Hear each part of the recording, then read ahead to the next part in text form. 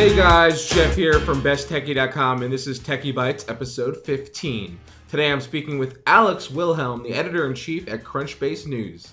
We discuss editorial strategy, tech finance, yes, including crypto, and, well, being old. Enjoy. I'm here with Alex Wilhelm, the editor-in-chief of Crunchbase News. He's also formerly from TechCrunch and Mattermark and the NextWeb, all companies you probably have heard of. TechCrunch, especially on the NextWeb, those guys are big deals. Welcome, Alex. Thanks for being on the podcast with me. It's great to be here, especially with that kind of really kind introduction. I almost sound interesting when you put it like that. Like, I almost get there, and that's the closest I've ever been. So I will take that and with some grace. Thank you. No, any way I can help you sound interesting is what I'm here for. That's my job as the host, right? Where were you when I was single? I mean, like, I could have really used the hype man back then. That was 3 or 4 years ago, man. I could have really used you. Well, I'm here for you now. I guess that's all that matters at this moment. But you and I are both around I think we're around the same age. We might even be the same age. And yes. I remember when you started at TechCrunch, you were pretty young. But even before TechCrunch, you really got your start in digital media early, starting at the NextWeb. How did that opportunity come to be? You know, how did you get it? How did you get in the door there? Yeah. So this goes back all the way to college. That's how far back we're going now. And you and I are not as young as we used to be. So college is now slowly receding in the rearview mirror. The way it kind of worked out was this. I before I went off to school, I worked for a company called Clicky Web Analytics. Some great guys, some friends of mine up in Portland, Oregon. And I came up with an idea within that summer for a product that we wanted to build. And so the next summer, the company that I worked for in Chicago, my first year of college, kind of fell apart. And so everyone got laid off. And so I had some free time that summer. So I went back to Portland to hang out with the guys from Clicky, and we built a company called Contenture, which ironically TechCrunch covered its birth and then later on death. And so at the end of that summer, it ended up in the Deadpool. It ended up in the Deadpool. I think it was a record time between launch, initial traction, and failure, and then coverage of failure. It was like a 3-month arc. It was impressive. Oh, wow. Okay. But I learned a lot. You found a company, you fail, and you grow a lot.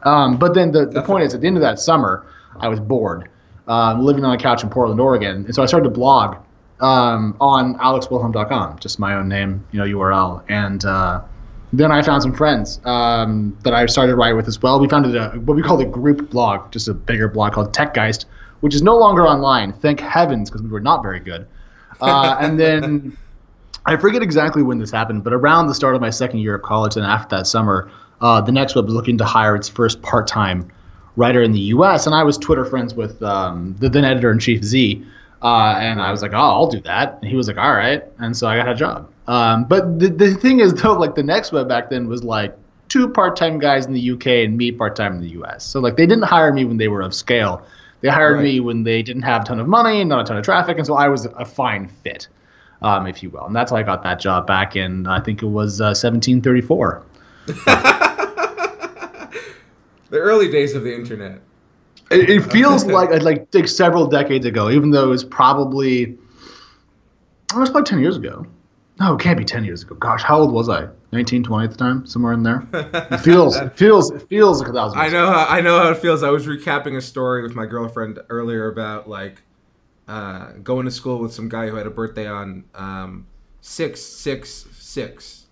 And she's like, how did you go to a birthday? How did you First of all, she thought I went to school with a kid who was born that day. I was like, no, that's just when his birthday was 6/6. Birthday was right. Yeah. And I was like, I was in high school, you were in high school? Holy crap! Like, you kind of like go back and think about that. It's just I don't know. It's interesting times. It's funny how much faster your life seems to go as the older you get. It's a whole other topic. Yeah. I was 16, 17 in 2006, and that was back during the the Iraq War. Yeah. It's a long time ago. It feels like.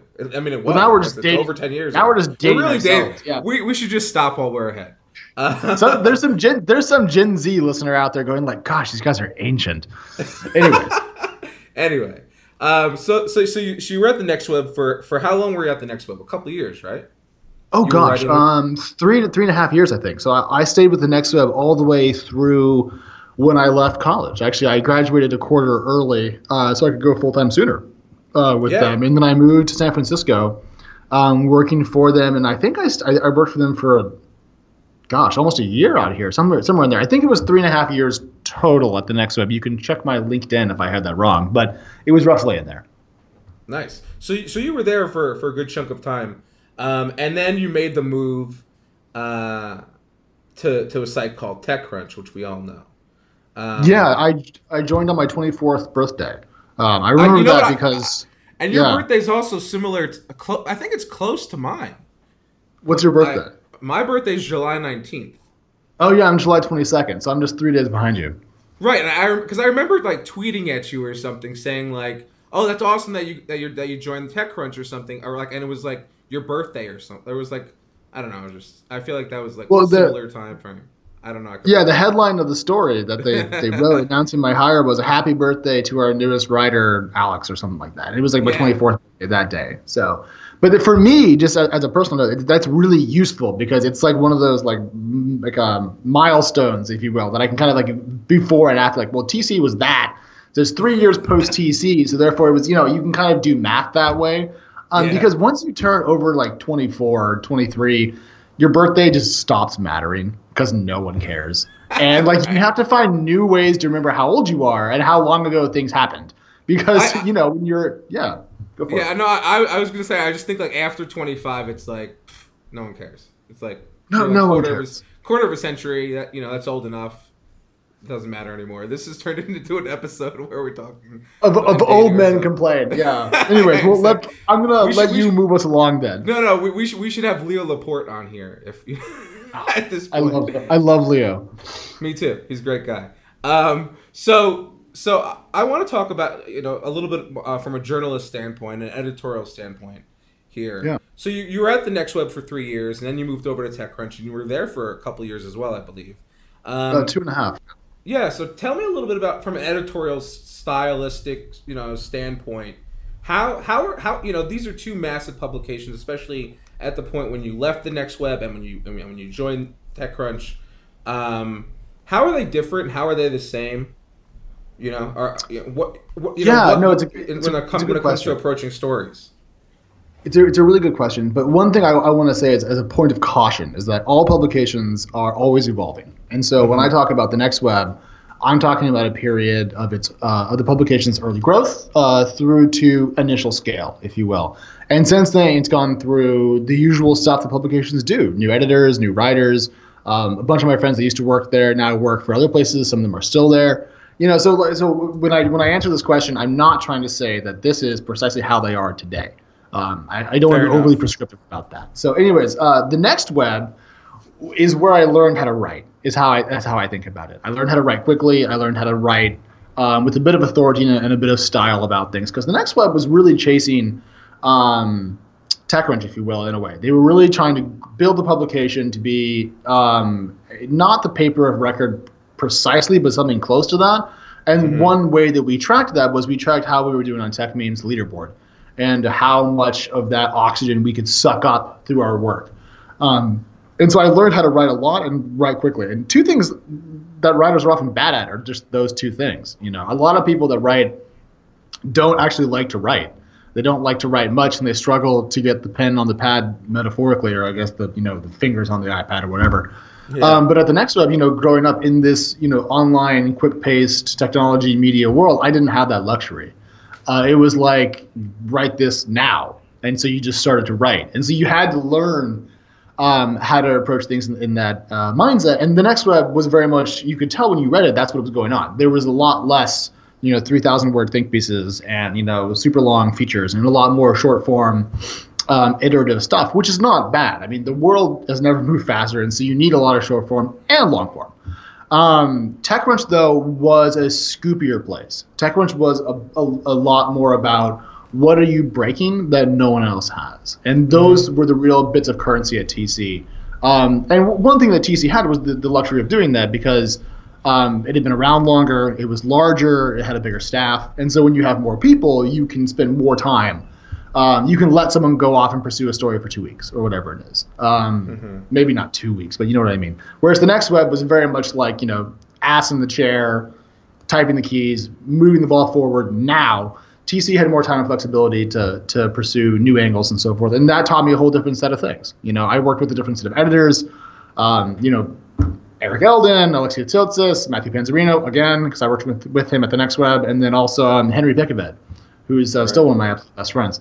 So it's just very, very different. Still working on the same overall topics. For me, it was always kind of finance and tech and then Microsoft for a while. But I wouldn't even go as far as say that one is particularly better. I think that TechCrunch was a better fit for me in the end. But certainly both taught me quite a lot. And that is enough words that I'm going to stop talking and let you put me back on the rails if I have gone the wrong way. No, you went the correct way. I think that was really insightful.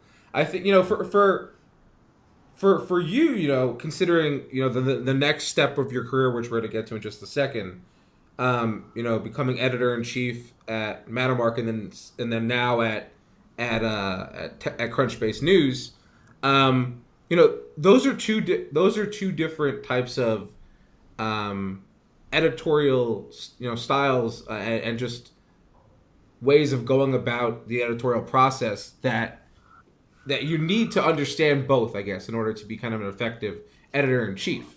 Well, no publication can only do one, right? The only publication that gets away with only doing the latter is the New Yorker, probably. Right. Maybe Foreign Affairs. But Foreign Affairs publishes like once every 6 months. I mean, I love Foreign Affairs. Don't get me wrong. I read most issues, but no one else has that luxury. So you're right. It's a world in which you have to do both. Right. At least now it is. Yeah. I agree with that. So currently you're the editor-in-chief at Crunchbase News, and that's actually a project that you have been building from the ground up, right? I mean, what does your job entail over there? Like, what does your day-to-day look like? What are your goals for the site, and how are you building that up? Oh, that's a lot. Okay, so like why don't I define what it is, and then what I'm trying to do, and then how I do it? That might be the best way to go about this. Sure. So Crunchbase News, loosely modeled in my mind off of what Bloomberg did, is a media business or just publication that's domiciled inside of Crunchbase. And what we do is we focus on covering what we call the intersection of technology and money. And so wherever there's tech and dollars, or yen, whatever you want, yuan, whatever we want, that's where we kind of focus in as a publication. And the way we set this up is, back to the Bloomberg point, is we have full independence from the corporate entity that funds us to pursue whatever it is that we want. Now, given that before I came here I wrote about finance and tech, I mean, Crunchbase knew who they were hiring. They weren't trying to hire someone who's going to come in and write about lawnmowers and track cars. So there's some synergy between what Crunchbase does and what Crunchbase News does, quite a lot, really. And we lean on Crunchbase data for a lot of our work, not all of it, but for big chunks of it, so we can do more in-depth analytical stuff. So Crunchbase News does that, and my goal with this project is to build out the best publication that I can, that I'm able to with my amazing team that I'm very lucky to have, focusing on technology and money, and then just kind of build that out to look at a broader set of private companies. Because not just tech startups are interesting. Tech startups are very interesting as a substance, as a trend, and as a result. But they're not the only thing that's high growth and takes in capital. Like biotech is an obvious other place I'd love to spend more time investigating and reporting. And in time, Crunchbase News will grow into that. But for now, we're focusing on what I know best and what my team knows best, and also what Crunchbase has best on tap from a data perspective, which is kind of high growth traditional tech companies. And then how do we do it? Well, people didn't hear this, but before we started recording, I informed you of how boring I am. So this is going to sound kind of dull, but hear me out. So my fiance lives in Providence, Rhode Island. I split my time between there and San Francisco. So I'm going to give you the SF side of this because that's most relevant. I get up at 6:30 because that's fun because I'm old. And I try to do between 7 and 35 push-ups, and I get probably 23 and a half, and then I kind of give up, and I kind of lift some weights for 5 minutes in the house, and I meditate for 5 minutes, and then I go to work. And I try to get in by 7:30. There's no shower in there? Oh, I mean, I shower, I pee, I brush my teeth. I mean, I was trying to avoid the ablution side of this, but apparently you want to go there. Yeah, yeah. Just gotta Anyways, get the I complete should. picture. Yes, I do not comb my hair because I'm going bald. I select my t-shirts at random. My socks usually don't match, and I wear very expensive jeans. There you go. That's all true. So there's That's the whole picture. amazing. Get to the office. I shoot for 7:30. I get here at 7:45 because that's how SF and buses work. I don't take Uber to work anymore because traffic is so bad in SF. It was just throwing a whole bunch of money at it, not getting anywhere faster. So I gave up on that. And the first thing I do is I write the morning report, which is a short form column, if you will, that we put out every day. First thing, it's a quick read on the biggest thing out there that's happening that we care about, big rounds, IPOs, that sort of thing. And then from there, I manage the team. You know, we've got Jason in Chicago, we've got Holden in Eugene, we got Savannah and I here on site, Joanna, who writes the blurbs for us and does a fantastic job with the Daily, lives out in Oakland. Marianne Azevedo, one of our most amazing freelancers, lives in Austin, Texas, and we have an intern coming in from Chicago in a little bit. So that's the crew, and we work and we try to break news and do the best reporting that we can, and then we hope that everyone shows up and reads it. And so far, so good. I wish we were growing faster, but we're growing at a pretty good clip and still doing it. So that's nice. I think the shortest version of that. I also podcast with TechCrunch and I podcast with the SF Chronicle, and I fly a lot. It's kind of my life. Awesome. Well, I mean that sounds pretty cool. I mean, I do know that. I'll give you a quick plug. The podcast you do at TechCrunch is Equity, which is all about tech and finance. It's also very good. I highly recommend you guys check it out. But one thing I wanted to touch on that you said that really piqued my interest was how you kind of loosely modeled Crunchbase News after Bloomberg a bit, which just redesigned their website and made it like every other website. That's a whole other topic, but I'm not a huge fan of the redesign, to be honest. I think it just looks like a newspaper, which is I thought we were trying to get away from that. But some ideas just don't die. Yeah, but I guess so they make their money through their terminals, as I'm sure you know, which you alluded to also. Do you see like Crunchbase, the data that you guys have collected, Crunchbase as a whole, forget Crunchbase News at this very second, but the actual product that's funding you to be able to do Crunchbase News, do you see that as like a new type of Bloomberg type terminal that No. So the analogy holds, but it's not perfect or direct. So what Crunchbase has built is very different than the Bloomberg terminal. And if you haven't actually spent time with the Bloomberg terminal, figure out some way to go get time with one and get someone to walk you through it. If you're a numbers dork, they're fantastic. They're just so much fun. By the way, Bloomberg, please lend me one. Thank you. What Crunchbase, so the thing about Crunchbase is it's really an old business, right? Crunchbase was founded over 10 years ago as part of the TechCrunch private company. And then was picked up with TechCrunch in the AOL acquisition, and then many things happened internally until it was spun out again as its own business. And so Crunchbase, as an independent company, is 3 years and change old. It's not that old. And so what it's done is take this long and, if I may, rich history of collecting data through different ways on the startup world and turn that into a weapon. I mean, Crunchbase Pro, which is now over 2 years old, if I have my numbers correct, is doing very, very well as a product. And also, Crunchbase, as you can probably presume, because there are ads on it, drives revenue that way. And Crunchbase, I can confirm here, it's huge. And it's a multifaceted business that does just fine. But it does well even. But I would not want to compare it directly to Bloomberg terminals, because there's a very specific thing. And I don't want to. The analogy to Bloomberg holds if you don't take it too seriously. Because Bloomberg Media started off with a much larger budget. Bloomberg was a much more mature company at the time. So we're using it as a bit of a guiding star, but I'm not trying to say, we're mini Bloomberg, because that would be a dramatic overreach by my part, and that would sound silly and stupid. Okay. Well, that's fair enough. That makes sense to me. I want to talk a little bit about how you got into tech finance. Was that an area that you were always interested in, or like did it just happen? You stumbled into it, like they're like, "Hey, we want you to cover tech and finance, and Microsoft, I guess too."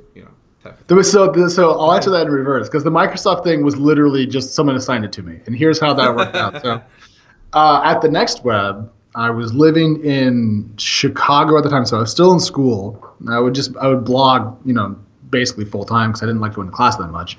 I got assigned to Microsoft Beat because I was the only person at the NextWeb who had a PC, had a Windows PC. That was it. that was the reason I got assigned that Beat. And so, like 4 years of covering that company later, countless trips to Redmond and, getting to meet Satya before he became CEO and all of that crazy stuff that eventually happened. It worked out because I happened to have a Windows 7 box in my college apartment. So that was random. That was Z just was like, Alex, I want you to cover Microsoft. I'm like, what? All right. So and like you start with nothing. I didn't know the company's structure. I didn't have any like contacts on their comms team. I didn't have any sources. I didn't have much really. I knew how to use Windows. And so I went from there. That's a start. Yeah, but then the tech and media question, I'll try to avoid self-indulgence here and tell you kind of the two big things. So I fell in love with money first as a concept or as a topic. My elementary school had a stock club. I think I was in 3rd, 4th, 5th grade, somewhere in there. The back half of elementary school. Mm-hmm. And it was one of those stock clubs. You get like $1 million fake dollars, and the group meets up on Wednesdays during lunch or whatever.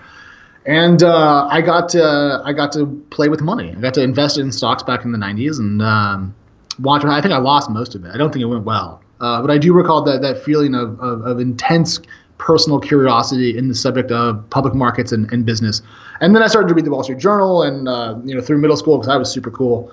And I read tons and tons and tons of annual reports because I wanted to kind of figure out what all this stuff meant. Again, super awesome. I was so cool.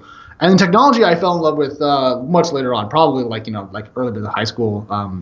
If you don't know a guy by the name of Philip Kaplan, a.k.a. Pud, P-U-D, on Twitter, he used to run a website called, pardon the Greek here, but fuckedcompany.com during the great dissolution of the 2000 tech boom, and that became a book called Effed Companies that I found in the public library in my hometown. And I read that, and I was like, what are these wacky little companies that are doing all these crazy things? I got to figure out more about that. And I was already into gaming a little bit, and I tried to code a little bit, but that was, I think, got me into the idea of tech startups. And so money first, and then tech came later. And here we are. Gotcha. Well, no, that's an interesting story, and kind of like just the way kind of you didn't fall into it, but had it not been for that elementary school stock group, you may not have fell into it. You may not have. Yeah, I was a very serious trumpet player, 5th through 12th grade, and I was also a very bad wrestler. Any of these could have stuck. No, it's always easy to look back and say, that's the turning point. But I think I would have ended up here anyways because I'm a bit of a loudmouth, and I like to read. And I like to argue a bit. And so if those are kind of your constellation of personality traits, writing is not a surprising place to wind up. I'm not surprised that I'm not running a Bass Pro store somewhere. You know what I mean? That would yes. be. Yeah, and nothing against that, but I'm not an outdoorsman. I was in Boy Scouts and I got done with that. So I'm not shocked this is where I ended up. So I don't want to over-ascribe too much emphasis to those 2 points, but they do stand out as important moments. Gotcha. So speaking of money, though, there's a new type of money out there. I've heard. Yeah, cryptocurrencies. Mm-hmm. I'm curious if you have any thoughts in terms of Bitcoin or Ethereum or any of the hundreds or potentially thousands of cryptocurrencies that are out there right now. I have so many thoughts about this. Where to begin? I think I wrote my first piece on crypto in 2013. I want to say I could go find this on the NextWeb if I really spent the time. I wrote a lot over there, so it's hard to find things. But I think it was back in 2013, and instantly fascinating. The idea of wealth creation from math, which is at base what it is, is a really brilliant idea. The downside to crypto, much like the downside to being a Rick and Morty stan, if I may use kind of the modern internet vernacular, is that the fan base sucks. And so one of the problems you have with crypto is that the technology is pretty cool, but the fan base is awful. And so, people walk around calling you names like no coiner and all of this. And it's like, well, I can't hold assets that I write about. So of course I'm a no coiner, Yeah. And I've got friends that have risked a lot more money on this than they should, and almost ran into serious problems that would have ended their marriage, stuff like that. So Yeah. it's real, and this is not to be trifled with. But so my answer lies somewhere in there. It's that the underlying technology of distributed ledgers and blockchain tech as a whole is super cool and probably has a handful of really serious real world use cases. I just don't think that in 3 to 5 to 7 to 10 years I'm going to get paid in a crypto asset as opposed to the US dollar. And Right. I don't think that people should be putting their 401k money into speculative assets that have no dividend yield. And so that puts me into the old school camp, though. It makes me an old grumpy man. It Which does, is fine considering that I just wrote about the other a couple weeks ago this Bitcoin IRA thing. This basically lets you invest pre or post tax dollars in a IRA that's in Bitcoin essentially. I mean, look, I tell everyone this. I'm like, look, do you gamble? People will say yes or no. Do you if you went to Vegas, Jeff, what would your gambling budget be? Just flat out. If you were to go to Vegas with me tomorrow and we were going to play some blackjack, what would your budget be? I honestly don't gamble that much, but if it would probably be a couple $100. Right. Let's just call it 500. We're going to go out for the weekend. Call it 500. Put that money into crypto. For sure. Have fun. Go. Why not? Just don't bet your house. Don't bet your rent check. Don't, just keep it reasonable and then have fun. But, then people are going to say you're going to miss out on the economic upside. And the answer is maybe. But a lot of people have already participated in the economic downside. So there's that too. I mean, Bitcoin and its cohort are cool, but also plagued by fraud and hackers and all sorts of deliciously deleterious things because it's still pretty unregulated, oddly enough. Right. I thought it would get a little further in that by now, but there's an ethos contrary to that in a lot of the crypto world, which is I think that ethos kind of also extends to the tech world in general that self-regulation is the way sometimes that companies prefer, but that's a whole other kind of ball game that we'll have to get into another time. I want to talk a little bit about ICOs and so we were just talking about cryptocurrency obviously, but and one of the things you pointed out was there's fraud involved. I mean, we've seen countless stories now. I'm sure you have too. People invest in an ICO or initial coin offering for a company, and then the guys who were behind it, they take the money and they go buy a yacht and they sail off somewhere. Well, first of all, don't buy a yacht. That's a depreciating asset, so don't do that. That's true. That's foolish. But yeah, so the ICO fraud thing is the least surprising thing in the whole world because one thing I have learned watching the financial and technology worlds for the time that I have is that greed is probably the single biggest constant pulse in business, flat out. It's not innovation. It's definitely not altruism or trying to change the world for better. It's just greed. And that's okay, pretty much, because that's the engine of capitalism that's fueled such an amazing lift out of poverty. But, we should just keep it in mind that it's greed. And so when you see ICOs, if there's a chance to take more of the pie than you could working fairly, people are going to take advantage of it. And especially when there's no regulation, you're going to have an easier time of doing so. So to see the amount of fraud that we've seen in the ICO market is not surprising. Maybe the surprising thing is we haven't seen more. Maybe the surprising thing is that not 100% of these haven't been frauds. Some of them are for real, kind of. But I'm not shocked. They may be, but a lot of them haven't developed the products that yet that they've stated that they would. Has Filecoin actually launched yet? I don't know. It hasn't. I don't think so. I don't think so. It raised $250 million last year. Yeah. I mean, what are they doing? I thought this was going to change the world. And it turns out no. People just giving me a bunch of money, and I'm still using Google Drive. I know, right? Well, Filecoin sounds like a really cool product and idea. If the execution is there, they raised, as you mentioned, an insane amount of money through an ICO, and there has yet to be anything to come kind of it. Sometimes I wonder if that kind of equates to like a Kickstarter campaign, right? Where we have these guys who are like, buy into it's essentially crowdfunding. Buy into this idea that we have for this hardware product, and we'll sell it. We'll send it to you as soon as it's made. We'll give you, lower price or a sticker or a T-shirt with it. And then people pledge this money, and they're like, "Oh, you know what? As it turns out, making stuff's really hard, especially manufacturing. We actually can't do this." And then you've lost the pledge that you gave to them.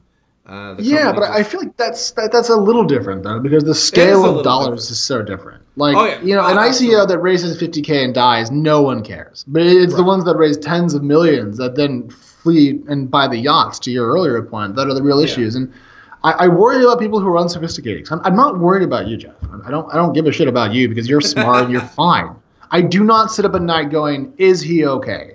Is my mom gonna fall for buying into? Is your mom gonna fall for it? Is my dad gonna fall for it? Is my uncle or is my future kid? That sort of thing. That's what scares me, because you can't presume that the public will have the same level of sophistication as you and I. I mean, we're sitting here on a podcast, for God's sake. I mean, that makes us the weird ones, which is fine. Does. This is where I want to be. But I want to know and make sure that the financial world works for at least most people. That doesn't strike me as too big of a goal. No, I think that's a good goal to have. I think educating people about these things is honestly critically important. Especially as they become more ubiquitous. And my mom asks, "Oh, I heard about this thing called like an ICO, right? What is that? What is that?" And I'm like, well, let's sit down for a minute. Let's slow down. Let's pause. How much money do you have that you want to lose? Because give it to me instead, and I will lose it just as fast, but I will buy cool things with it. Right. I mean, here's the thing. Most people should be investing in IPOs, right? I've never recommended to a friend or family that's thinking about investing in an IPO to do it, because I don't think they know what the hell they're doing. The person, right? Mm-hmm. And an ICO is a level of magnitude more sophisticated than an IPO. You have to imagine the future network logistics and how it will handle incentives and voting rights and block size changes and how it will work in a world of evolving cryptocurrencies. An IPO may have some net income and a dividend. That's much easier to understand, and I still don't recommend that for most people. So to me, the class of investors that should theoretically participate in ICOs is like 8 people. Which is cool, but I mean, it's not the way it's happening in the world, and people are just going to get hurt again and again and again until we realize this is not the way to go. But with low barrier to entry tech, all right, here we are. Yeah. This is life from now on out.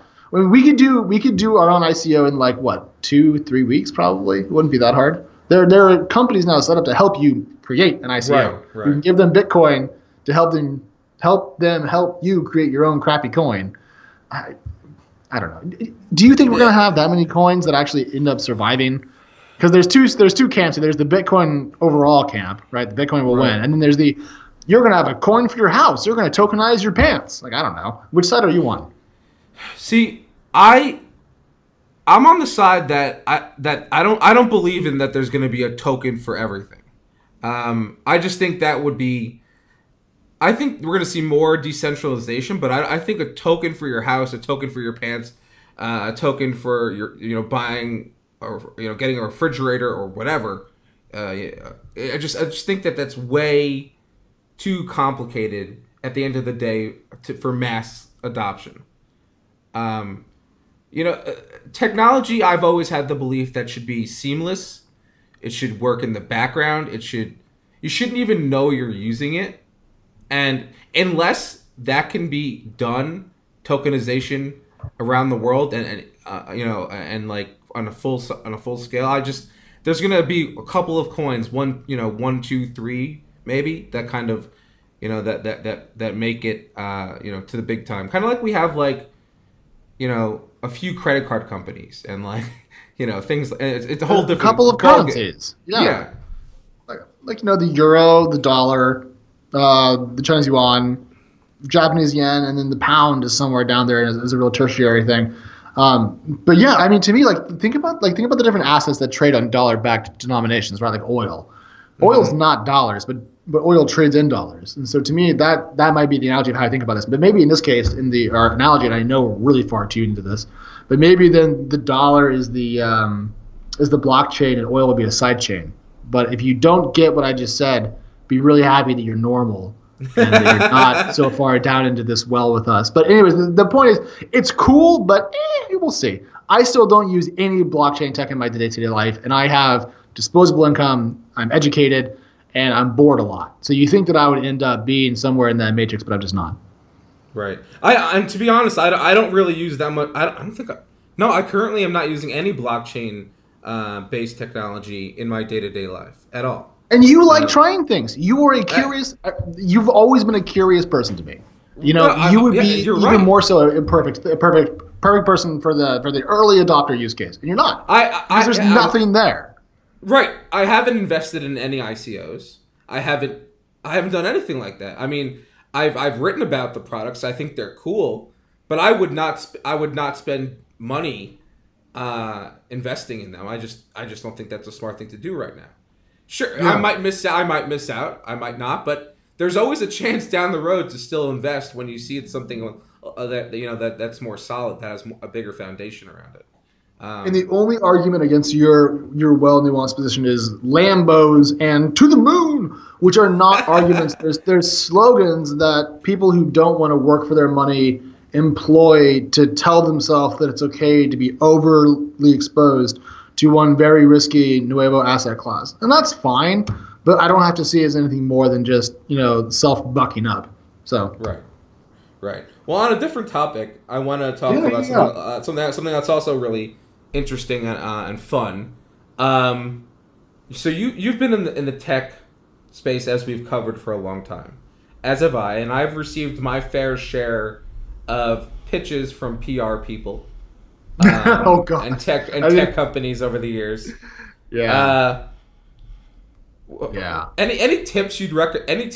For any PR people out there, anything you would like to tell them? In terms of how they should pitch you. Oh man, you gotta be more specific than that. First of all, I know. Go for it. I know you hate email. First of all. No. The thing is, I've gotten over that. Okay, you've gotten over the email hate. Yeah, well, it was an anxiety thing. I would open up my inbox, and at TC, the tips line's just crazy. So much shit's flowing in, and so your inbox is just this catastrophic train wreck. And that was back when my this is personal, but my drinking was getting a little bit out of control, and so I've since quit drinking. Don't worry. But it was getting bad, and so what I didn't realize was that the alcohol fueled anxiety fused with my inbox just hate was just too much to deal with. So I just stopped reading email for a few years. Still don't know how I got away with that. Maybe I actually didn't. I just didn't notice. But yeah. But now I'm back on the email train. Not happily per se, but I'm always around. Right. So so I could tell you one of the some of the worst pitches I've got. I've literally gotten someone send me a subject line, just says something, I forgot, I don't remember the exact thing, and then nothing in the body, and they just attach the press release. That's awesome. See, that to me though, that's just walking around with your shirt off. That's like, screw you. I'm gonna get a sunburn. I don't care. I'm tough. That's fine. They probably just forgot to add the body of the email. But here's what I don't want to do. And what I used to do in this situation was tell you about some pitch that some random junior level PR person sent me. They did something whimsical. But here's what I've learned since then. And this is all about being #old now. A lot of times that junior PR person had no say in the matter, right? They were told to do something. They were given a press release, a contact list, and they had to send this out to everybody. That was their job that day. And so I don't want to crap on the poor PR person who's new and starting off in their job. I want to talk about the manager who set them up for failure. Because the stuff in my inbox, that junior PR person didn't go, this is going to work great. This is what he wants to see. This is what I should send him. They go, this is what I have to send him. And so off it went. So I think, instead of picking out a single pitch that was useless, I would just say that a lot of middle-level PR managers seem to be kind of lazy about this and want to export the pressure and the anxiety to their junior staff, probably in the name of paying your dues, which is just silly. It's just an old person trick to get young people to suffer. I just have to say, I think we're gonna have to name this podcast episode #old. You just caught me on an afternoon when I just got out of a 2-hour long meeting, and I'm just sitting here in a window call room in our office in SF drinking a full sugar Coke, and I feel 6,000 years old. So if we recut this again in a week, I'd be a little more peppy. No, it's cool. But just curious, is the Coke in like one of those glass, like tall bottles? No. See, Crunchbase is a here's a little factoid. People are healthy in San Francisco, and I'm not. And so, like, the snacks we have in the office are like, I don't know, the little it's like seaweed crisps and like health. Oh, yummy. Buns. And you know what I mean? There's like tons of water, and then there's this one rack of like full sugar Coke in the fridge, and I'm just like, and on hard days, that's where I go. That's my pick me up. Like, I'm just gonna drink 250 calories, whatever the hell it is, of pure high fructose corn syrup, nom nom nom, and it really does make me feel better. So there you go. Well, as long as it works, that's all that matters. You gotta find something that takes the edge off.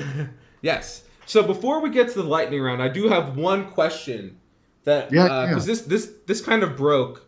You might not have seen it actually because you were in your meeting, but first of all, you're a member, for those who don't know, of the First Name Club on Twitter. Your Twitter handle is literally your first name. It's Alex. Yes. At Alex. That's correct. Yeah. So Twitter just announced earlier that they are going to be hiding what they call "quote unquote" bad tweets from people, using different algorithms and inputs that they gathered, data points, what have you, to determine whether or not someone's tweet, if they reply to someone, whether it should show up in their feed or not.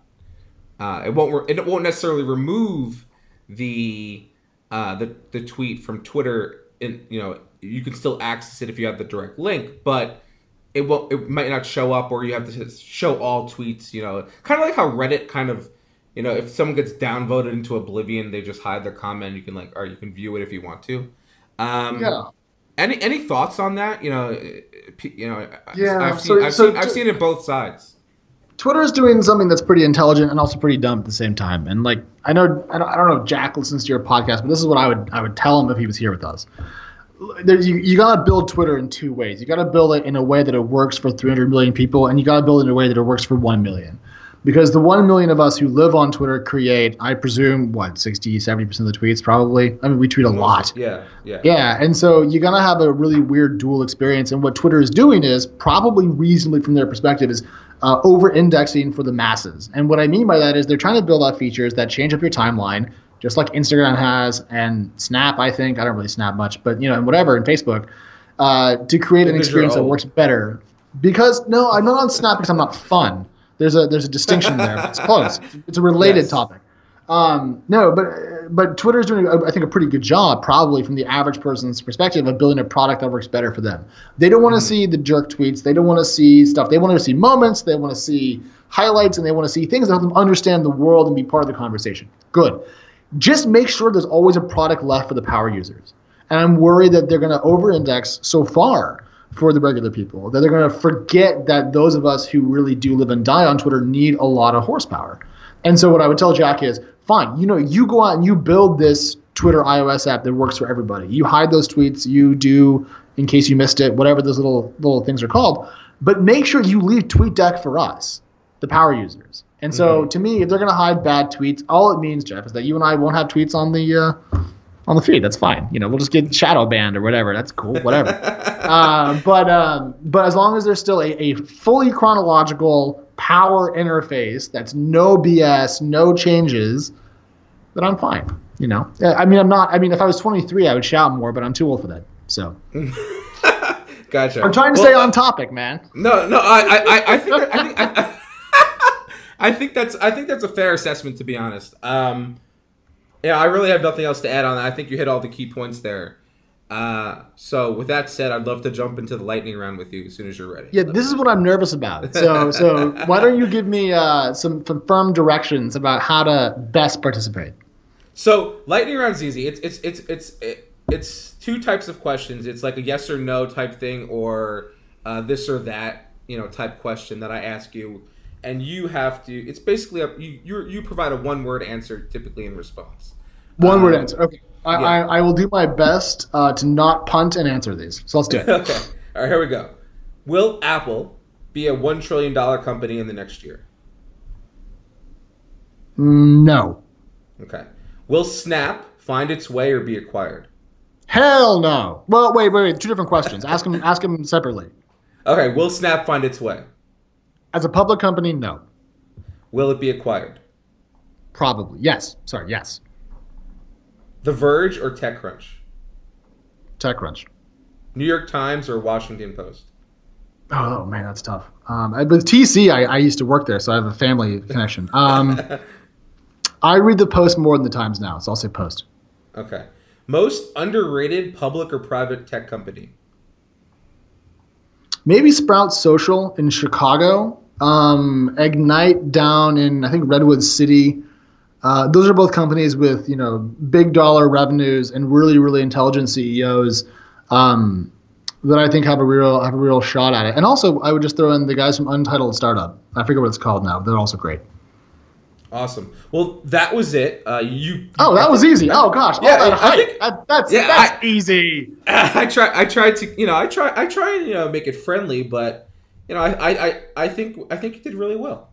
Well, the only tough one was the Times and the Post because I use them for different things. I read the Times for my international coverage. I read the Post for my U.S. domestic coverage for politics. So it's like, I don't know, both? Well, that's not an answer. So. Well, yeah, exactly. Well, Alex, I really appreciate you being on. If you want, if anyone wants to get in touch with you or find you online, what's the best place for them to do that? I know we covered your First Name Club before. You can. Yeah, so just on Alex on Twitter, just twitter.com/Alex. If you want to email me and tell me that I'm dumb, alex@crunchbase.com. But if you want to just be constructive, I would follow people that I write with. So Holden Page on Twitter is fantastic. Jason Rowley, Savannah Dowling, Marianne Azevedo, Joanna Glassner. That's my team. I can't say enough good things about them, and they make my life possible. So if you want to follow someone, follow them. I'm boring. Awesome. Well, just real quick before I let you go here, do you get a lot of random mentions on Twitter with the name Alex? Yeah, and okay, so this is a good thing to end on then, because here's the way this works out in my life. I run it's a Dell 40, I think it's 43-inch monitor at work, so it's huge, and I have Tweetin, which is a TweetDeck variant, running on it all the time, and I do get a lot of @name spam because that just happens on Twitter if you have a short username. The problem though is when someone accidentally tags you in porn spam, and you happen to have TweetDeck up on a 43-inch monitor in the middle of your office. So what you have to do is just keep an eye kind of pointed at your @mentions so you can kill things and block really fast, because you don't want to accidentally leave up something that you got tagged in. You didn't do anything. You were just passively receiving this. Right. You don't want to confuse the office. So yeah, that's where I leave that. You don't want to have a Ted Cruz moment. Oh gosh, if you don't know what we're talking about, just Google Ted Cruz porn favorite. Yeah, that'll do. Twitter. Yeah. Awesome. Well, Alex Wilhelm, thanks for joining me. I really appreciate it. Thank you, sir. Thanks for listening to Techie Bites. Stay tuned for more episodes every Tuesday with awesome interviews and conversations about technology and business. If you like what we're doing, please consider supporting the podcast at anchor.fm/besttechie and/or by leaving a rating and review on iTunes. Both ways help us greatly and are much appreciated. So thank you. Until next time, we'll see you. And remember, take care of your computers.